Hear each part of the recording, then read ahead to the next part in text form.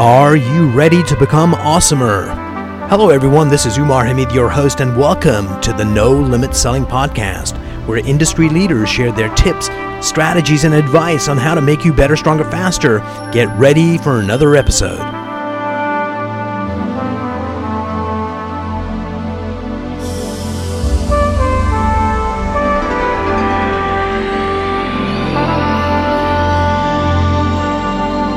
Hello everyone. Today I have the pleasure of having Holly Parker. She's a realtor, an author, an amazing person who's going to share her ideas about how to get back on the market.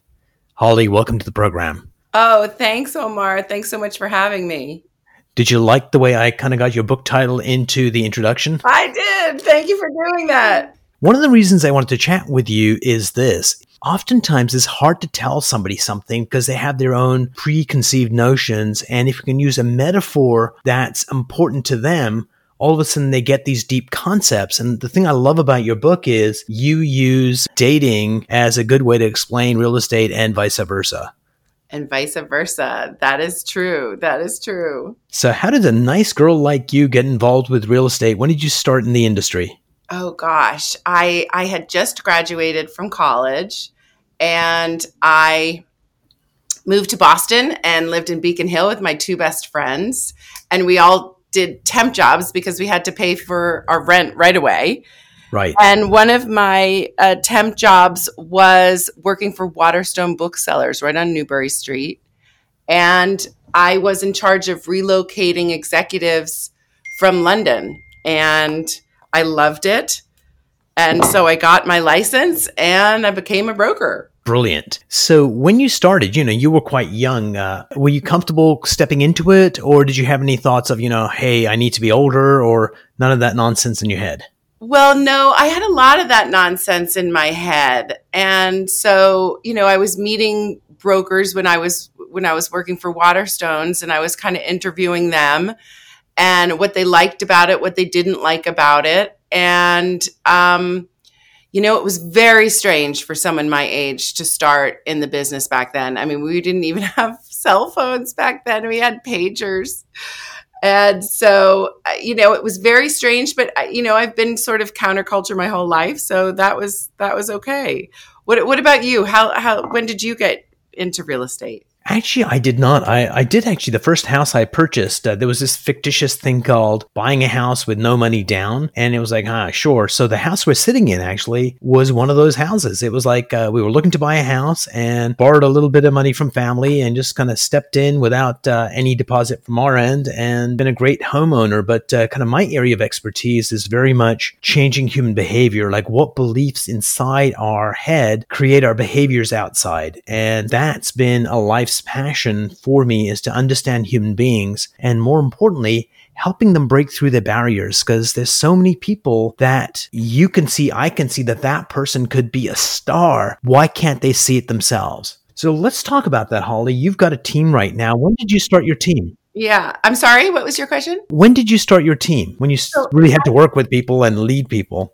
Well, the team started about 8 years ago, in anticipation of, my trying to have kids. Kids didn't come easily for me. So I did a lot of IVFs and ultimately had to get a surrogate. But I needed help even then because I was flying all over the country to different doctors to help with that. Nice. And so I just needed more help and realized that if I was going to be able to be a mom in the fashion that I wanted to be, because I worked before that 24 hours a day. Obviously I slept, but, I worked 7 days a week and it wasn't conducive to having a baby. And I ended up having 2 babies at the same time. So, So the surrogate had twins? The surrogate had twins. Yep. Mm-hmm. So tell me, when you finally, had your children in your arms and it had been such a long journey, what was that experience like? The brain, it's hard. And this is a little bit what the book is about, letting go of pain, right? Because we had 10 IVFs. I don't even remember, 6 with me and 4 with her. I had a miscarriage. She had a miscarriage. So, when you have so many disappointments, you start putting on the armor. Yes. And so, I don't think I could believe it. I still kind of pinched myself, but especially when they were born, they were 2 months early. It took a long time for that armor to come off and for me to say, hey, the pain is over. They're here and they're healthy. The pain is over. You don't have to hide anymore. Brilliant.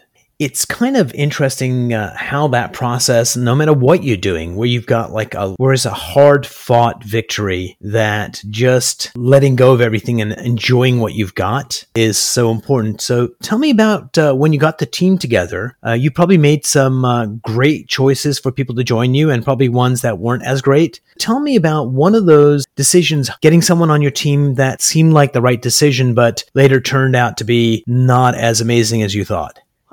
That's a great question. I think that the major thing where I went wrong at the beginning was I thought, if someone's going to step in for me, I want to train them to think and do everything the way that I do it. Yes. And so the rule for me was they had to become my assistant for 2 years, and then they could become an agent. So I called it Holly Boot Camp, and it was a lot like, well, not that I've ever been a trainee, a SEAL trainee or a Marine trainee, but it was hard. And a lot of people didn't make it through. A couple made it through. 3 people made it through. But why that didn't work is I was putting new people in an assistant position all the time. And right. You know how we all learn. We learn by screwing things up. So that took years off my life. I think it was a great opportunity for them, and they had to sort of get through those 2 years. But I wouldn't suggest that. No, this is very much, the devil wears Prada kind of thing. Yes. Because when there's so much going wrong, and you're the team leader, of course, it's your fault. Mm-hmm. So you're constant, and then you start not really liking your job. So tell me now, as you've got more experience, and how do you hire the right agent to join your team? Like, how do you know they're the right fit? I would say that they need to be very likable. That counts me out. Yeah. They need to be very likable. They need to have high energy, and yes. They need to have this intrinsic desire to please people. And I think all of us on the team have that, where we just want to make people happy. It's our nature. And when you get a lot of people like that, then it works. If one person is in there going, it's all about me, and everybody else then, tries to make that person happy, and then it ultimately will kind of break and fail. So because we're a bunch of people pleasers, if everybody's a people pleaser, then it's a wonderful village. Brilliant. So what made you decide to write the book Back on the Market? I had thought of it for so long. And like you say, that intrinsic sort of what makes people go. There's so many things, parallels in how we finally get a listing sold, right? I'm sure, you've had so many tales of stories of challenges that come at you. We tend to be professional problem solvers, but it's psychiatry. It is psychiatry. So you spend a lot of time examining yourself and your clients, and like you say, how do you simplify an act so that people understand it? When people say, I do not want to clean this place up, people can see beyond it. I'm too busy. I have kids. I say, okay, but you're a beautiful person, but would your husband have still wanted to go on a second date with you if you showed up with wet hair, halitosis, and a dirty sweatshirt? Is he really going to say, I can pass this? He's for me. Because as we know, we make an impression between 4 and 7 seconds. And it's really hard to redo those first impressions. Absolutely. And that's something everyone can relate to, right? I think so. We all are, the laws of attraction are happening all day long, whether it's, with the meal that you're selecting, the home you're buying, the person that you're dating. It's the smells, right? Something can look so good, but if it smells weird, you don't want to go near it. That's attraction. Definitely. And kind of going back to, I think the latest numbers on neuroscience is that, it's in like 0.8 seconds is when we make our assessment of someone new. Yeah, exactly. And I rock that 0.8 seconds. After that, it goes downhill. But that 0.8, I'm spot on. So tell me about some of the other chapters in the book, how you take dating and kind of apply it to a deeper understanding of real estate. So it takes you through the process, really exactly how you would list a property. You would go and you would talk to the sellers, or if it were your own property, you have to look at the foundation. You got to fix your foundation. And for me in the story, my foundation was cracked. I just separated. I had a lot of anxiety and I was scared about the future because I didn't know what the future was. It was very dark for me. And then, you do that through going to a therapist or a Reiki person or yoga or meditation, and then staging, of course, fixing up your home and getting rid of a lot of stuff that isn't serving you anymore, right? Clothes, furniture, magazines. And in life, that can be people. That can be a job.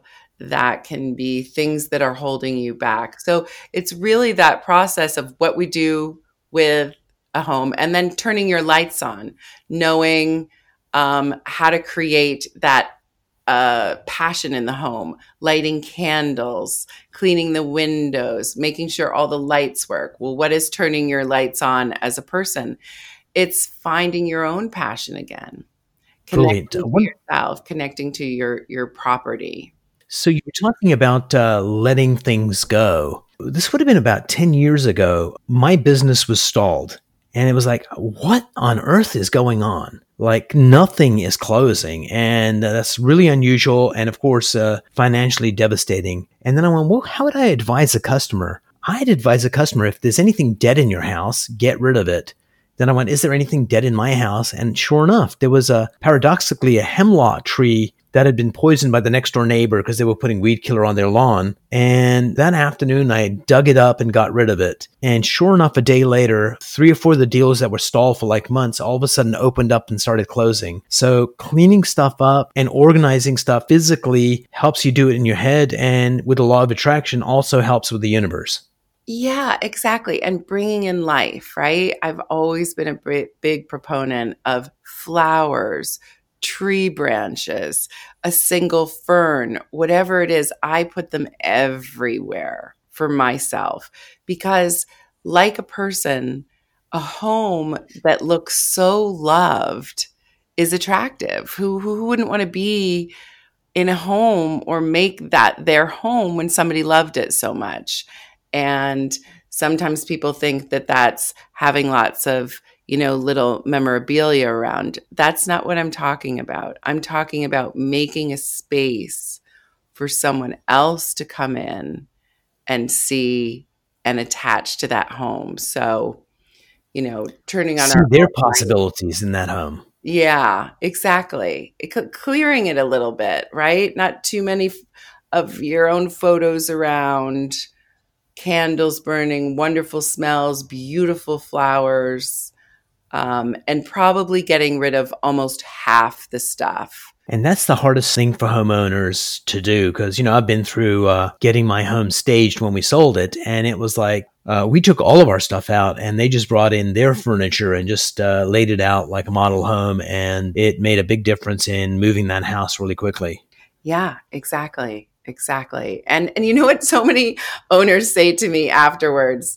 They say, "Oh my gosh, this place looks amazing. I feel like I've already moved to a new place," because I'm very stringent on painting the walls and doing all of these things and really sorting through their stuff because they're going to have to move anyway. If we're going to be successful, they're going to have to move anyway. So the sorting is inevitable. Why not step out your homework, right? This is this month's assignment. This is the next month's assignment. Instead of waiting for it all till the end of the term and then kind of getting overwhelmed by what you have ahead of you. So in the dating world, it's everything. It's people that don't serve you. It's books that, you didn't necessarily connect to. It's I think it's an amazing process. And I love helping my owners through it in the sense of I really push them because I know how they're going to feel on the other side. And that's fresh and new and with a lot of energy. Brilliant. So where can people find your book?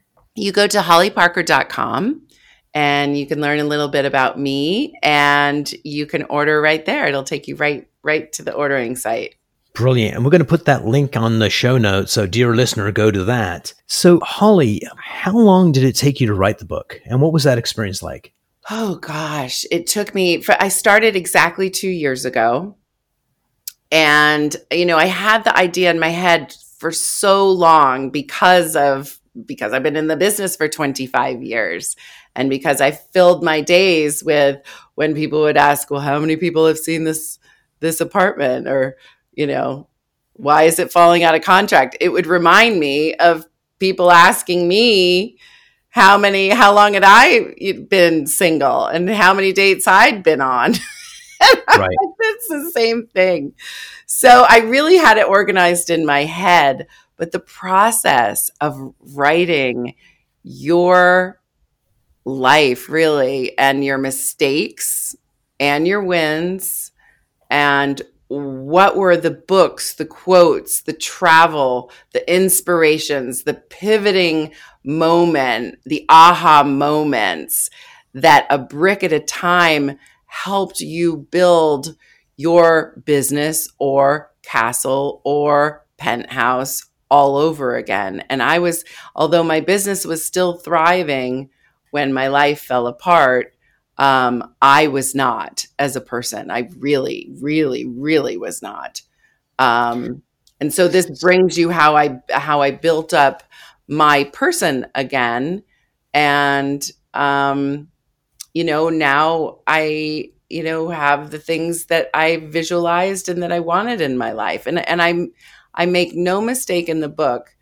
I haven't gotten to the place where I've stopped doing the work. It's never over. Do the work. We still have to do a lot of the work, meaning in relationship and my business. I'm not done. But I have certainly gotten to a place where I look around and it feels like I'm dreaming because I did dream it. I did dream this, all of it, my farm, my apartment in the city, my husband, my dog, my children, my family, my friends.